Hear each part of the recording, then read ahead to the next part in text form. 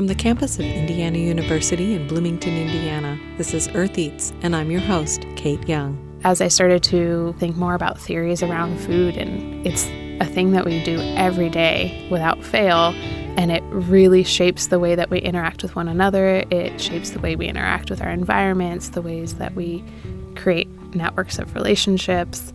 Being able to kind of name it has given it a power to be able to use it to tap into ways to think about social relationships in the present and kind of propose alternatives.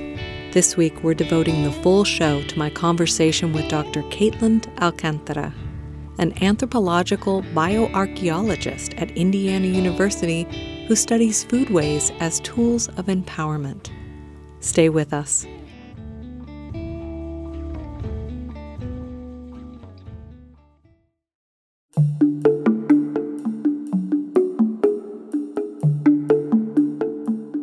Thanks for listening to Earth Eats. I'm Kate Young. Let's dive right into my conversation with Keitlyn Alcantara. My name is Keitlyn Alcantara, and I joined the faculty in anthropology in August 2020. And I am trained as an archaeologist and anthropologist, and I'm interested in foodways in the past and the present. So I understand that the name for your field is anthropological bioarcheology. That is a mouthful. Can you explain that for those of us who aren't familiar with that field? Yeah. So anthropology is anything that has to do with studying human systems, human relationships.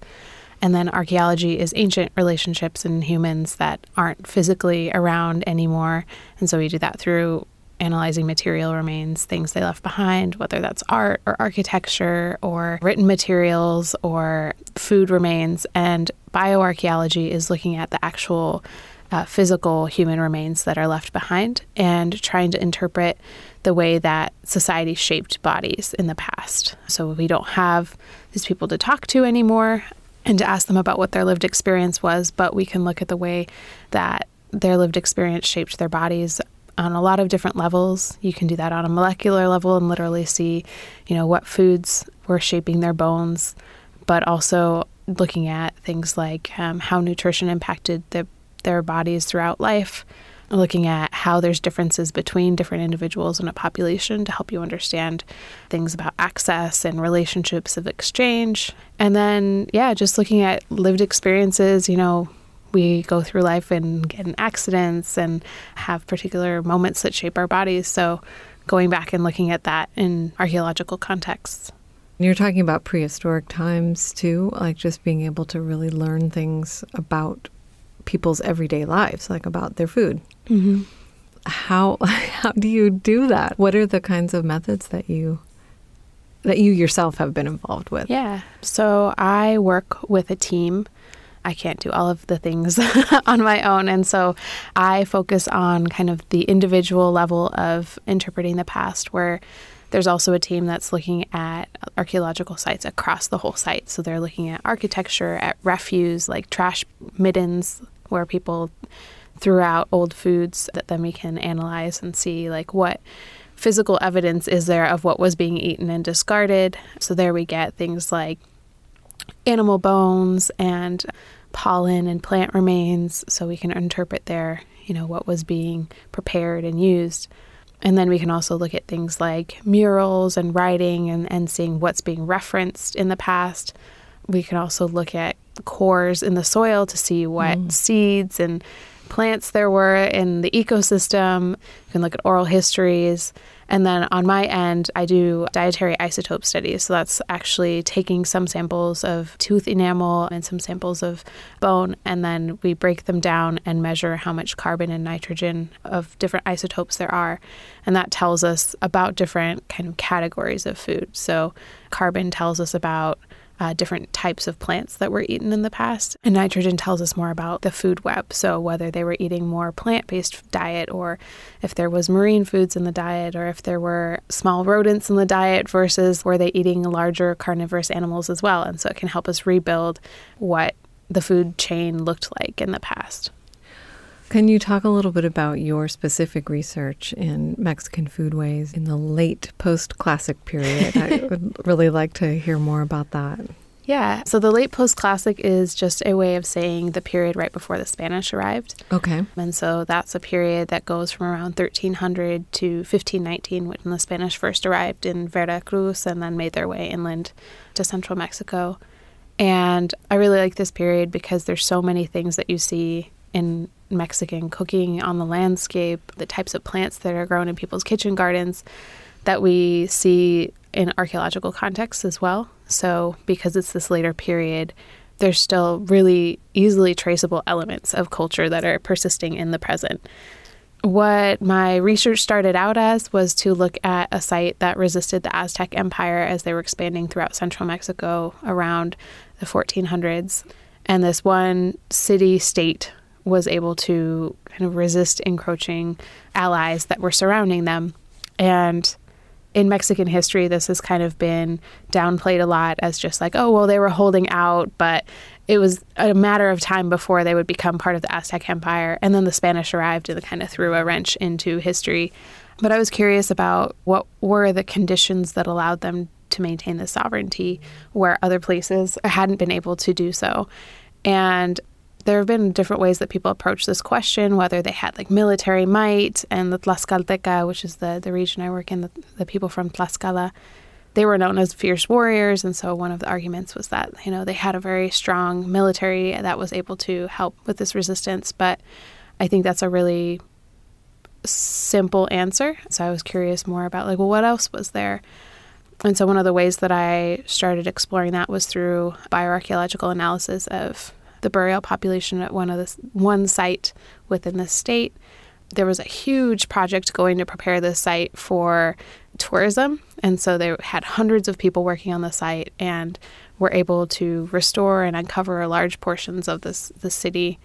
And as they were doing that, they were restoring a plaza and stumbled upon a cemetery. Mm.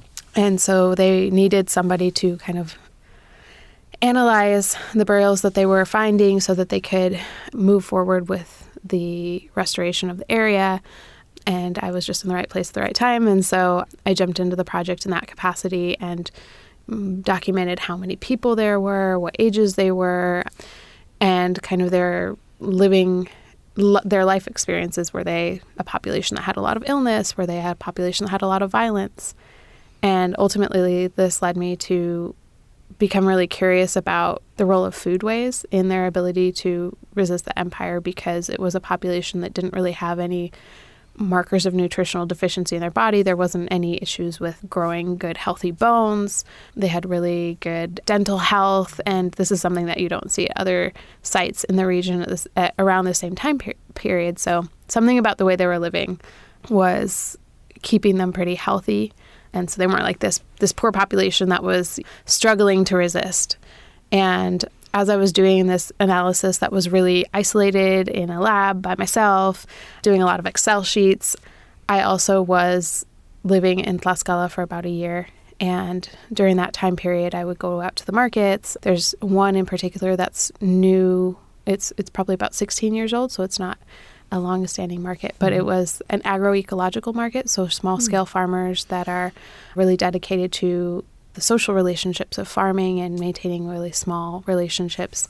And I just started talking to people there and learning a little bit about some of these ways of farming or of cooking or of sharing food, and started to imagine what if that's what people were doing in Tlaxcala. And so having feedback from these people that I was talking to helped me go back and reinterpret the data that I was getting from the archaeological site, and propose that perhaps one of the reasons they were able to resist was because of the system of food sharing that happens. They have a lot of festivals where everybody comes and eats together, and also just a deep knowledge of all that is available on the landscape, being able to eat things that other people might consider weeds, or animals that might be considered too small, or that we as contemporary archaeologists might not see as food, but are very high nutrient things that they can include in their diets. So you were finding evidence of those foodways in contemporary diets, or you were wondering if there was? Yeah, like a lot of the people that I talked to in the market, they would have, your everyday things like lettuces and tomatoes and, cabbage, but they also would bring a lot of wild greens. So these are things that here we see and we don't consider food. We consider weeds that invade our gardens. But like what kinds of? I'm blanking on the name right now. They're called quintoniles in Spanish, but they're like lamb's quarters. Yeah, I was going to say lamb's quarters is one that we see all over the place, especially in Bloomington. I've noticed it a lot. It sprouts up everywhere, but that's a really high nutrient green. And kind of those wild things that grow, a lot of cacti as well, have high nutrient contents, but we don't consider them as food now in the present. And so we don't see them as kind of part of that food web. And so I was seeing how much in this particular market people were using those as things that they were selling, things they were including in their recipes. There's this excellent stand that makes all of the Mexican food that you could imagine, but only with mushrooms instead of with meat. And so they have like tacos de guisado, like lengua tacos, but they're made out of different types of mushrooms that have different consistencies. And just thinking about how much our food system in the present is very much shaped by colonialism and this European influence on food that would have looked much different in the past. And so what I was seeing was that they were showing me different possibilities of understanding the data that I was getting from the archaeological site. And that data looked like a population that was eating a lot of things that had similar values to cactus, to wild greens, eating a lot of things that weren't necessarily marine foods that showed trade, but were really localized, wild birds and deer and things like that.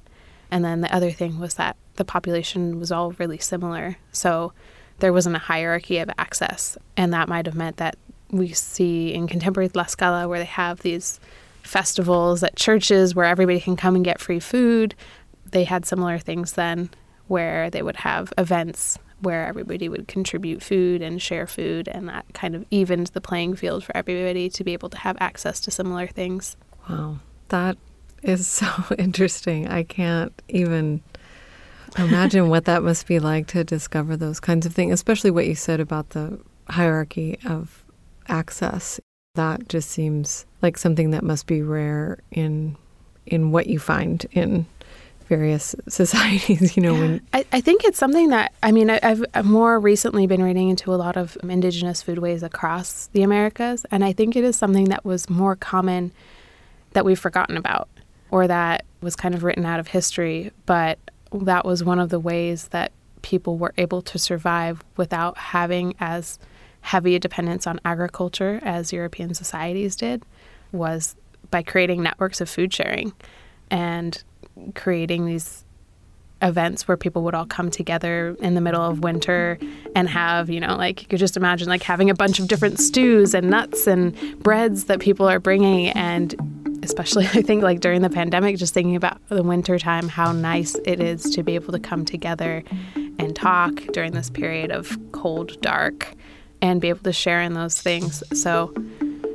I think that it probably wasn't as rare as we think it is. Right. Yeah, we kind of forgot that that's how things were, or at least maybe not forgot, but erased from memory. My guest is Dr. Keitlyn Alcantara, anthropological bioarcheologist at Indiana University who studies foodways as tools of empowerment. More from our conversation after a short break.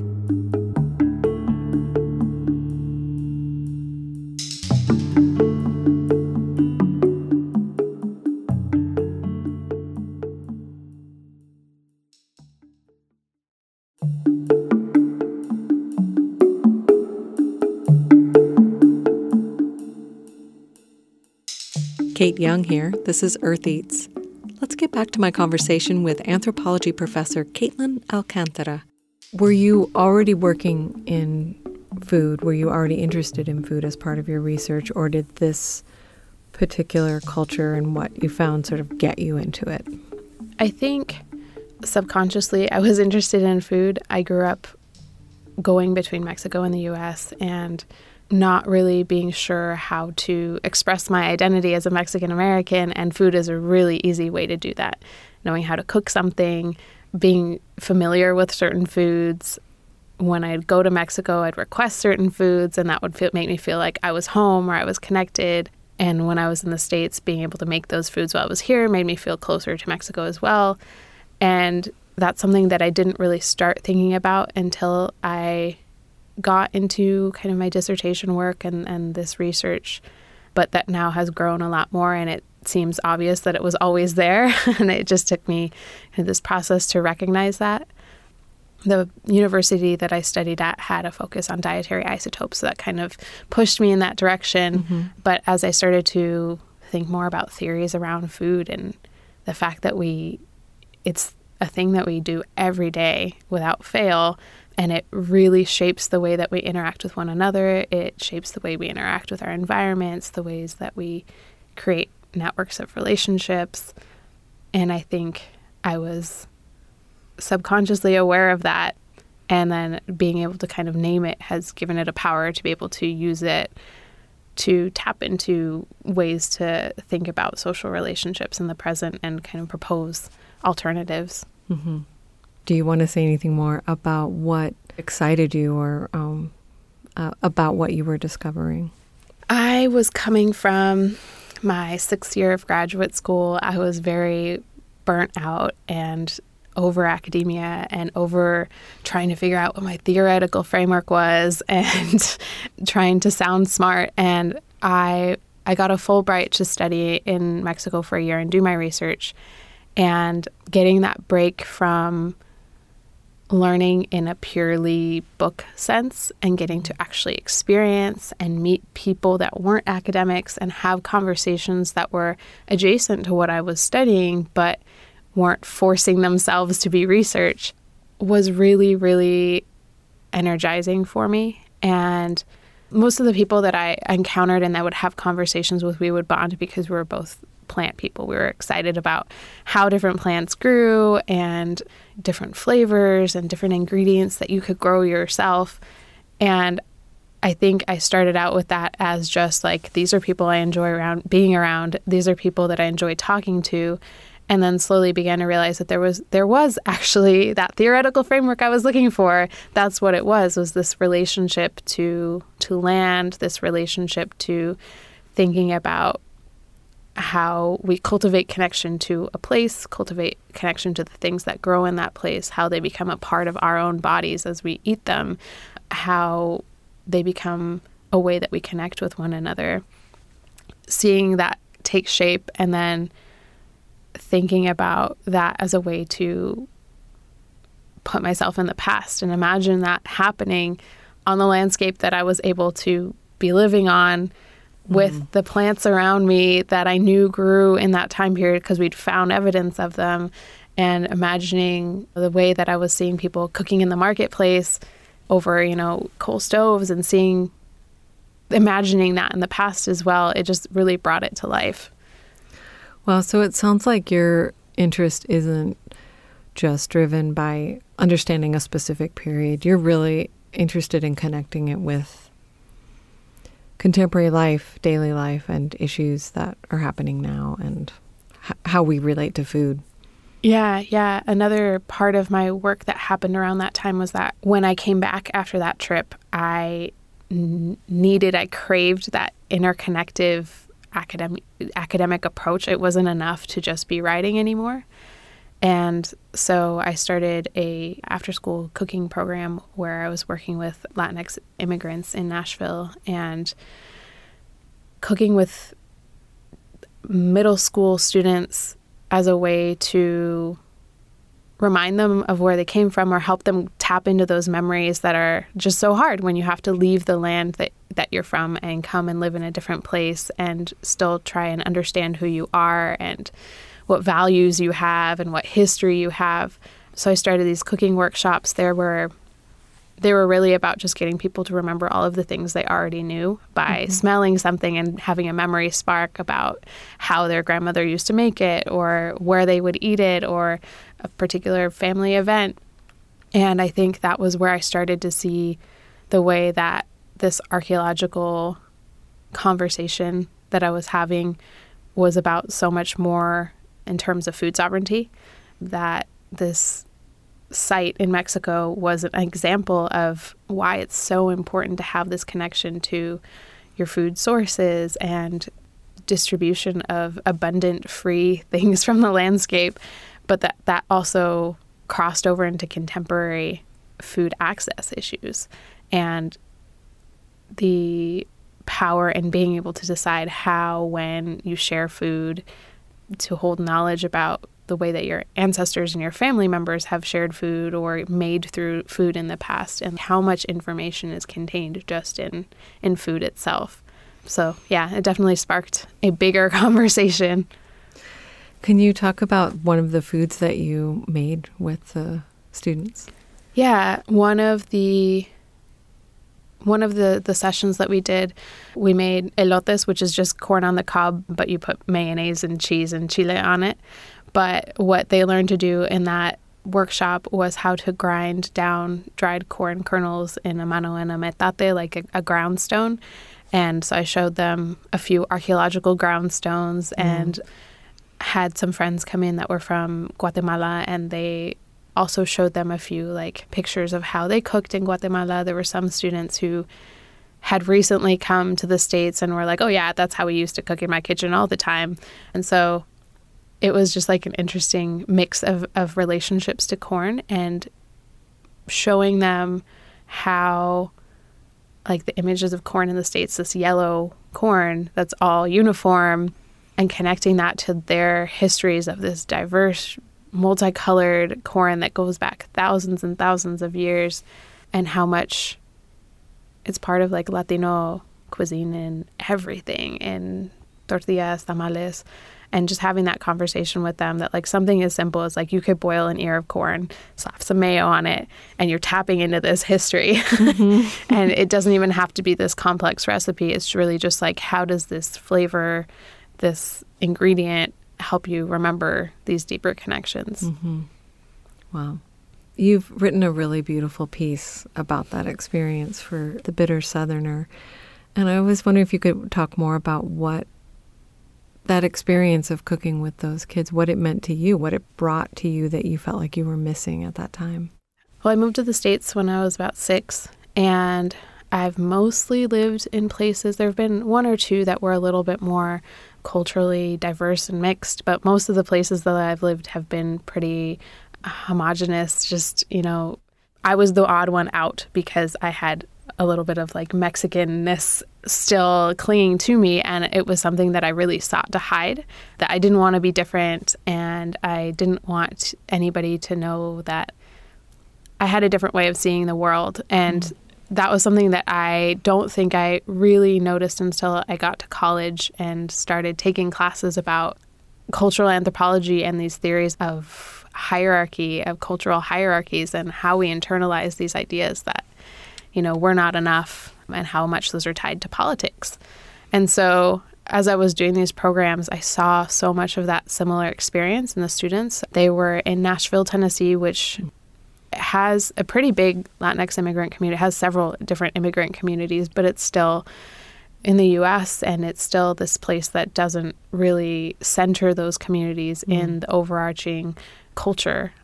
And a lot of these students were coming into Nashville public schools that were predominantly white, and had teachers who didn't have time to speak to them in Spanish or to learn more about them. And so they felt just really small, and they felt really, you know, insignificant. And so being able to cook with them was, I think, something that brought out a lot of stories from students that seemed really shut down, and just like these quiet middle schoolers that you couldn't get to talk.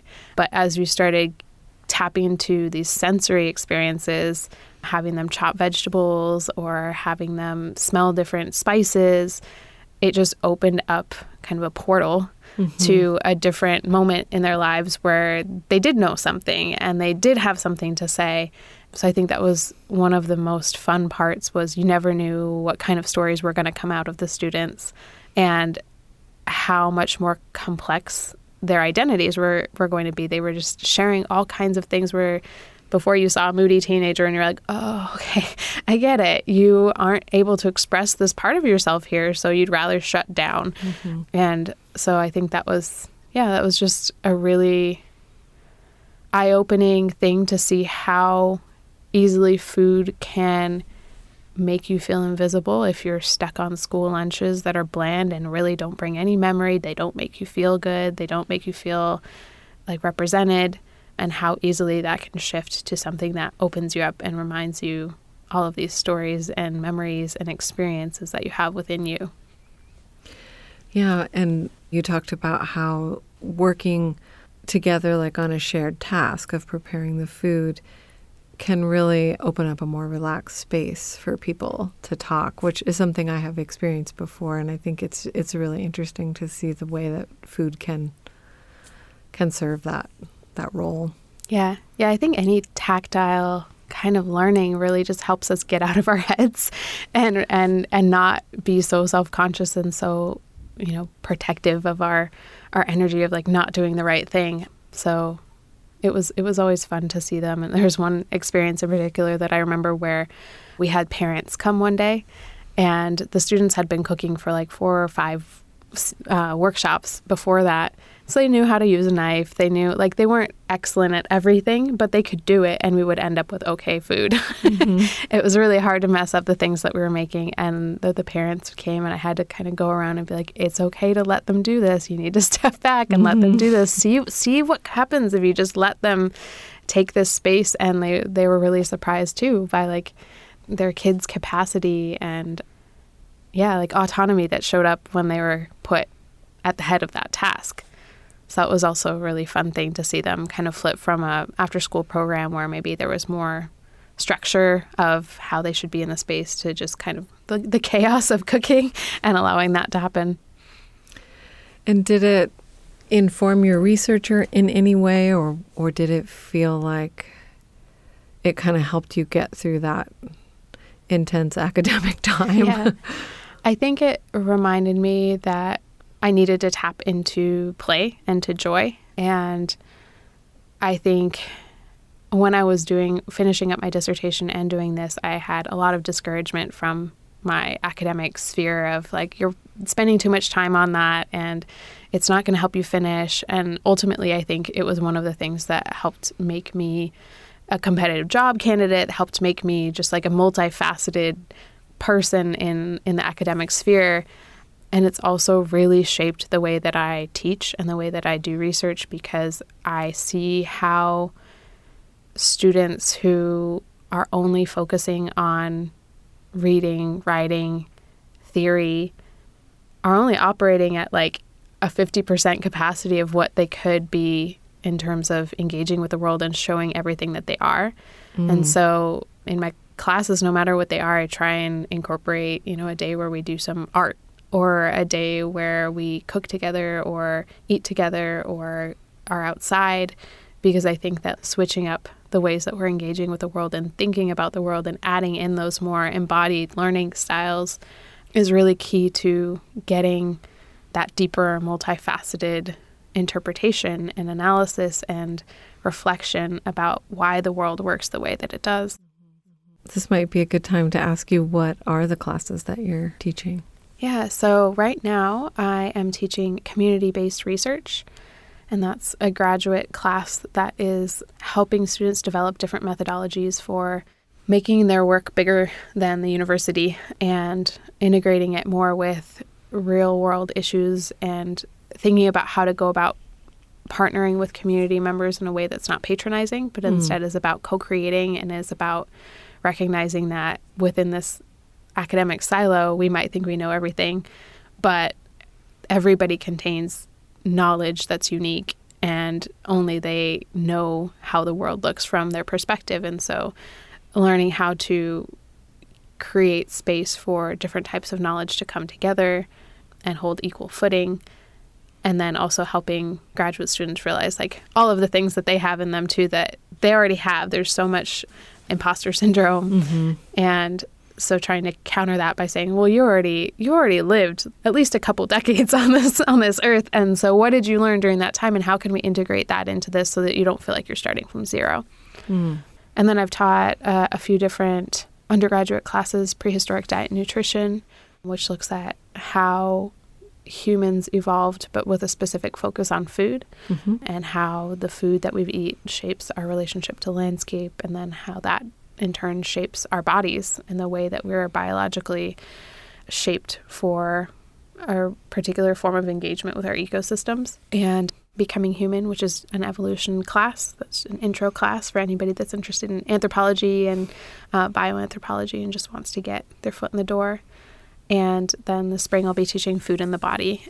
And that's a class that I developed to talk about food inequity in the U.S., but from a perspective that looks not just at the last couple decades, but looks all the way back to Indigenous relationships to land, how those were ruptured, how that shapes the ways that society created food systems and social systems that really ignored a lot of the needs that we have in terms of nutrient sources, but also like spiritual and relational relationships to food and to land and to one another, and then traces that through different key moments in U.S. history of dispossession, of migration, and thinking about how that then applies to a lot of the food inequity issues that we have now as something that's not as easily solved as redistributing resources. It's a lot deeper than that, and we have to really address those historical issues before we can talk about long-term solutions. You have described your methods as a decolonial approach, and I was wondering if you would be willing to say a little bit more about that. I mean, you've touched on it a little bit. Yeah, it comes from this idea that there was a really big shift in the world during the period of colonialism.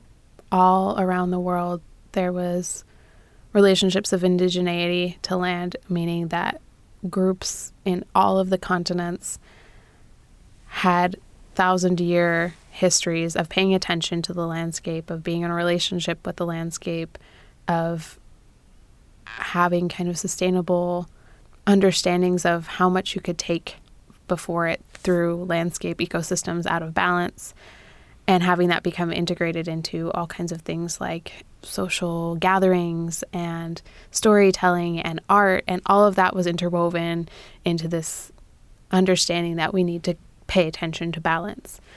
And colonialism kind of came out of this capitalistic idea that, well, maybe we don't need balance. Maybe we can accumulate resources and accumulate wealth, and that will get us even better than balance, that we will be able to have extra. And the world that we're living in is really based on that idea of not balance, but how can you get more? How can you get better? How can you get more developed and more extraction and more accumulation of resources and technology?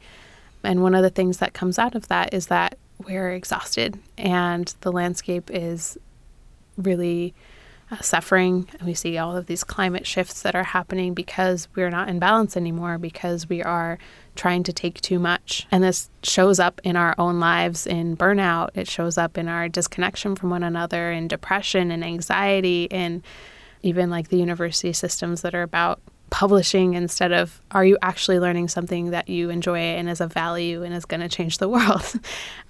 So the decolonial approach for me means trying to counter that system in practice in as many ways as I can. So I talked a little bit about class structures that are not just about, can you write a paper? Can we hit all of these marks during the semester, but that are a lot about checking in with one another. Are there rhythms we need to reset? Are there assignments we need to retool based on who's here and what they need from the classroom? Do we need to make more space for rest because there's things going on in the outside world that are just too much right now? And then another component of that is recognizing that a lot of the knowledge that we create within universities is only a very small part of all the different ways that we can learn about the world. And so centering and recognizing traditional knowledge and oral histories and art and cooking even as forms of knowledge that contain a lot of information about the way the world works, and trying to recenter those instead of only peer-reviewed articles, only canon books, and helping people to recognize that knowledge isn't something that is valuable because it's hoarded or special or elite, but it's something that we all have and all contribute to the world. So when you were talking about the way the world was before colonialism and that balance and then being out of balance, it's not only affecting people's personal health or mental health, it's destroying the planet. It's why everything is so out of balance. One could make that argument. Yeah. And also I just as you were talking about the people paying attention to what's around them and being in touch with the landscape and knowing what can be taken and how much, and just that, colonialism, it strips that from the people who are being colonized. It sort of stops that from happening or from continuing. Not completely, because your work has focused on communities that have resisted through foodways. I think that's something that's really interesting. I don't know if you want to say any more about that, about foodways as resistance or food sovereignty. Yeah. And I would say that it strips the people that are being colonized, but it also strips the colonizers of peace. This colonial mentality of always needing more, I think, is something that's really, really pervasive in our culture today, that we all kind of have, of we need to get that better job, we need to do more, have a better relationship, have, more things. And it's something that just really never gives you a space to rest and just be. And so, yeah, I wanted to say that it's something that I think impacts everybody. But in terms of food as resistance, I think there are a lot of ways that it's not as black and white as colonized or colonized, and then the world is this way and it used to be this way. Mm-hmm. There's so many things in between, and I think one of the things that comes out of this mentality of progress is that there is one progress. There's one goal we're trying to reach, and what happens with that is that all the other sidelines, threads that make up our human history get pushed aside or just made less visible. And I think throughout time, throughout colonialism, throughout everything that's happened, there's always so many different other things that are happening at the same time. Yeah. And so we, when I think about food as resistance, I think about all of the small things that we do every day to try and make our lives more bearable, that aren't necessarily the big actions. I went on a walk and I noticed some fall leaves and there was a squirrel and it was really cute and I laughed for a minute. And that is, a small act of resistance and of trying to be present in the present moment. And I think that things in foodways making a meal for your family that you enjoy, and the smell of a kitchen full of steam from a soup on a winter day is kind of this really present-making form of resistance. And so it is something that we see in communities that we call, the colonized ones, or people who we've seen who have faced a bigger brunt of violence in history. And I think we're surprised that even there you could find these great things happening. But I think it's also something that we miss at all moments in time. These everyday things and actions, these small things that we don't notice are kind of shaping the good parts of things as well. Mm-hmm. Yeah, it's like making a life. Mm-hmm. Yeah. This is Earth Eats. I'm Kate Young, talking with Keitlyn Alcantara. We'll be back in a moment.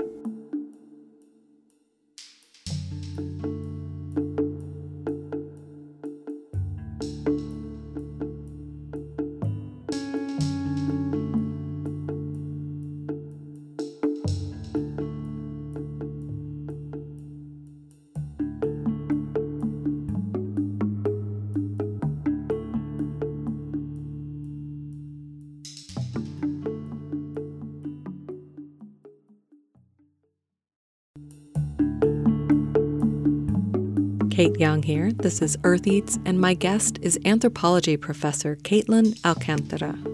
I asked her to tell us about the Healing Garden project she started in 2020 at Hilltop Gardens on the campus of Indiana University. I started my position here at the university in August 2020, like I said, and it was hard.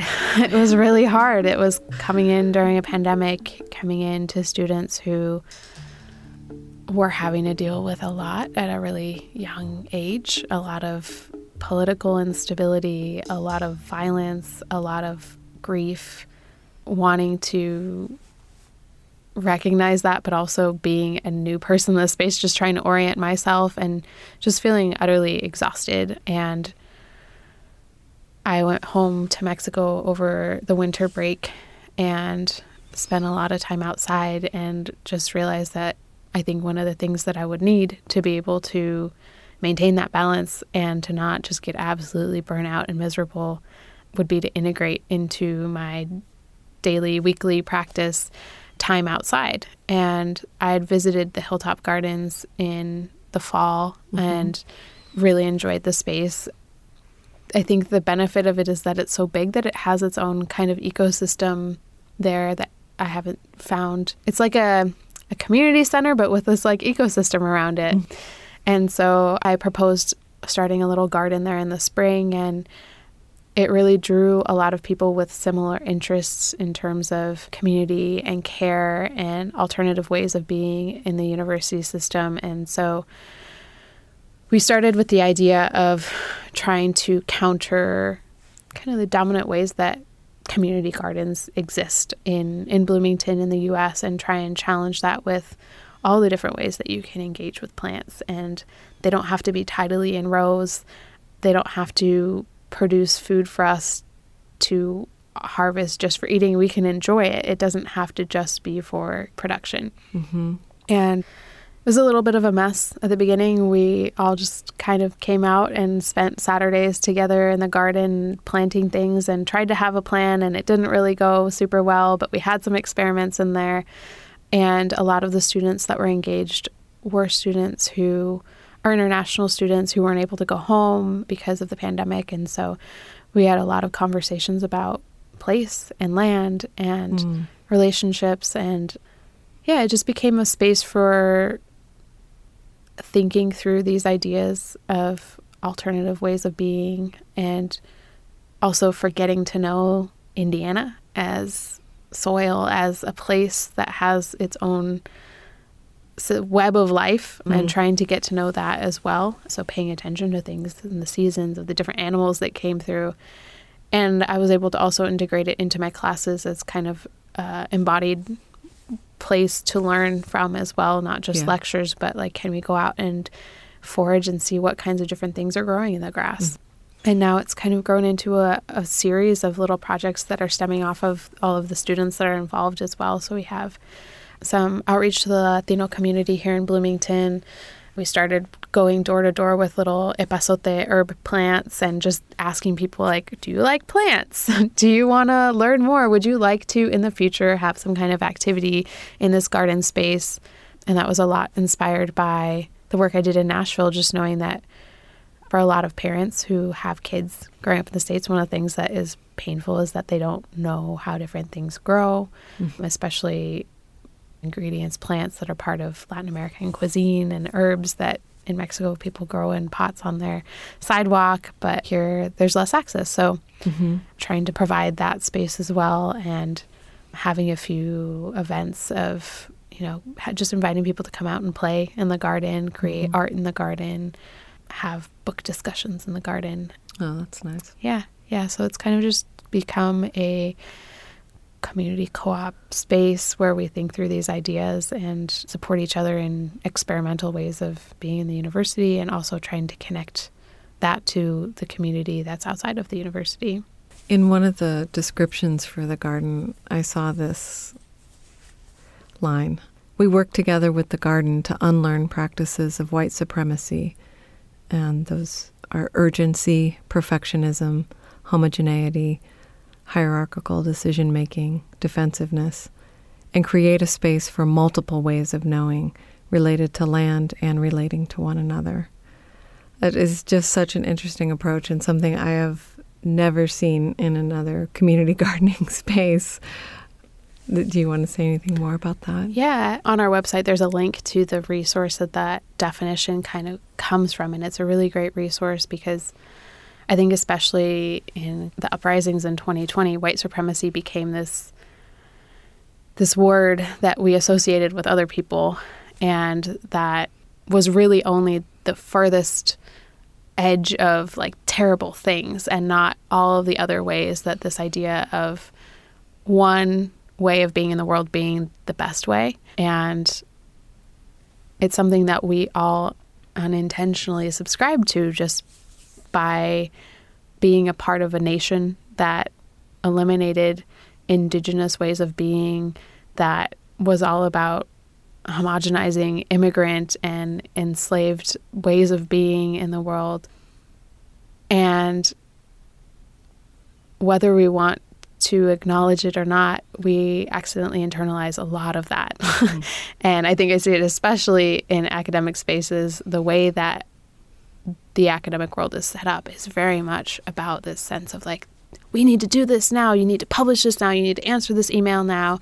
You need to do this really well. There's no space for making mistakes. You need to have known this already and already be an expert in it.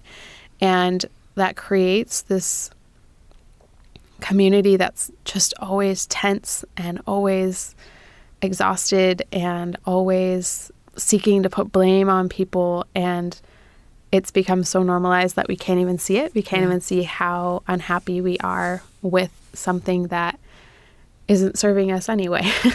And I think one of the things that I want to create in the garden is a space for people to make mistakes while they're unlearning that, because it's really hard to practice a new way of being in the world if you've spent your whole life being a whole different way. And so it's really aspirational. Yeah. We're trying to be non-hierarchical, and yet I still try and like send out the main emails and want to know everything that's going on. And we're trying not to be perfectionist, but sometimes it's really frustrating when things don't go the way we had planned. And but really making space for seeing that, recognizing why it's happening. I'm used to living in this other way of being. I'm trying not to do that anymore. How can we practice that? By taking a breath, just letting this be a different rhythm and moving on. Yeah, and seeing lists like that, I have encountered that before. And it is just so, when you recognize yourself in it and you realize like, well, this is just the way I've always been. And I thought that's the way I was supposed to be. And just realizing like there's another way. This is learned. These are, especially something like, perfectionism is something I can totally identify with. And we bring it into our spaces of pleasure, not just our work. We bring it into the garden. We bring it into cooking. We bring it into these spaces where it just doesn't belong and isn't helping with what we're trying to do, which is connect with each other or connect with ourselves or the earth, and things like perfectionism and urgency, they get in the way. I just think it's really interesting to see that named in a space, that we're actually going to intentionally think about these things and try not to go there. Yeah, and I absolutely have to shout out the Plant Truck Project, as Lauren McAllister, who's the one that leads that project. We had great conversations about this that helped me think through this a lot. So like I said, I'm learning this right now. I'm not an expert in it, but I'm here learning and kind of making it public that I'm trying to unlearn. This is the goal. But I think that their work is also like steps ahead of that. When we spoke, Keitlyn was scheduled to give a talk on food as storytelling. I asked her to explain. So I think that food has memories inherent to it that we might not realize we have in our own minds. So the way that a smell can make you think of a particular moment in time, it not only taps into that memory, it taps into all of the things that you know to be true about that world. So a smell can make you think of your grandmother's kitchen, but within that memory, you might know what kind of tiles she had, what kinds of cups she had, And all of this is knowledge about the way the world worked that particular moment. And a lot of times the foods that have been passed down, particularly during moments of strife and chaos and violence, are messages about how to be in a world that is counter to these particular moments of trauma and violence. So comfort foods are stories about the ways that you can imagine something better, or the ways that you can embody something better in a particular moment just by eating a food that reminds you of care, that reminds you of a way of engaging with one another. And so the talk is going to be talking about my work in Mexico, but also thinking about our relationship to land and the climate crisis that we're experiencing right now, and how the ways that what we choose to eat really shape our relationships to the world we're living in, and shape the realities that we are creating for the future. And there's all kinds of complex issues here, but just thinking about the way that eating a frozen pizza tells a different story about what's important, about what's possible, about all the ingredients that have been super processed in ways that you can't even imagine. You don't have that same relationship to food as if you were able to grow salad greens and throw a salad together, or you were able to harvest that wheat and make your own pizza. Those are different ways of being in the world. One is highly industrialized. One is a story where you're very disconnected from your body, where you're very disconnected from the places, the people who made your food. And so thinking about how we can rethink about our food systems as ways that we're projecting into the future about how the world will work as well, and how we can use things like community gardens or spaces where people have more control over their food as a way to give them agency to shape a world that's different from the one that they're kind of pushed in through these food systems and work systems and things that strip possibility. In the example you gave of the frozen pizza, though, I can imagine someone having a food memory of their dad heating up a frozen pizza on a Friday night as a treat, and the comfort or the nurturing that could embody for them, regardless of maybe the story of that particular food's production. Yeah, absolutely. And actually, in the prehistoric diet and nutrition class, one of our final projects was to pick a comfort food and trace its origins. And I had a student whose comfort food was Totino's pizza rolls. Mm-hmm.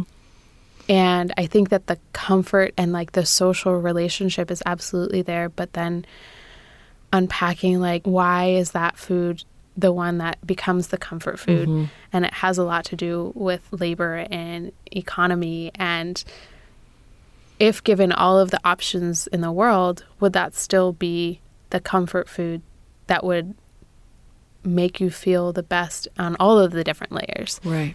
So does it make your body function to your optimal energy and gut processing capacity? Right. Does it help sustain you for more years? Or is it something that is comfort in a short term because that's what you have access to? Mm-hmm. But how do we... because it's connected to a relationship that's meaningful to you. Yeah, exactly. But I think untangling all of those stories is really important to understand all of the different ways that people create networks of care through food that are valid and necessary, but also at the same time challenging why some people only have those options of networks of care and ways of engaging in the food system and what you're putting in your body and what is actually making you who you are. And then other people have more options and more ways to create and cultivate that care. Yeah. Looks like it's about time to wrap up. Thank you. This has been a great conversation for me, so thank you. Yeah, thanks. It's been a pleasure.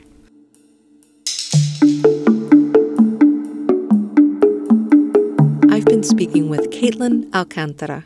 She's an anthropological bioarcheologist in the anthropology department at Indiana University, Bloomington. That's all we have time for today, but you can hear the rest of our conversation, there's a bit more, on our website, eartheats.org, or wherever you get your podcasts. You'll also find links to learn more about Dr. Alcantara's work and some of what we talked about.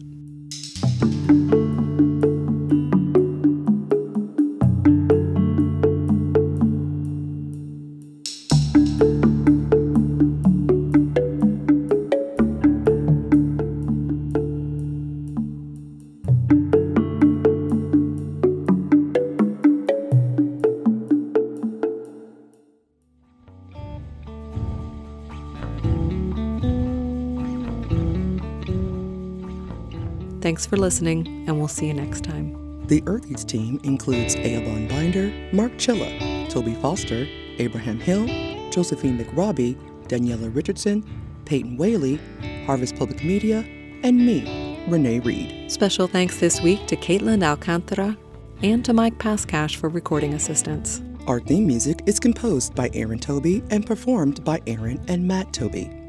Additional music on the show comes to us from the artists at Universal Productions Music. Earth Eats is produced and edited by Kate Young, and our executive producer is John Bailey.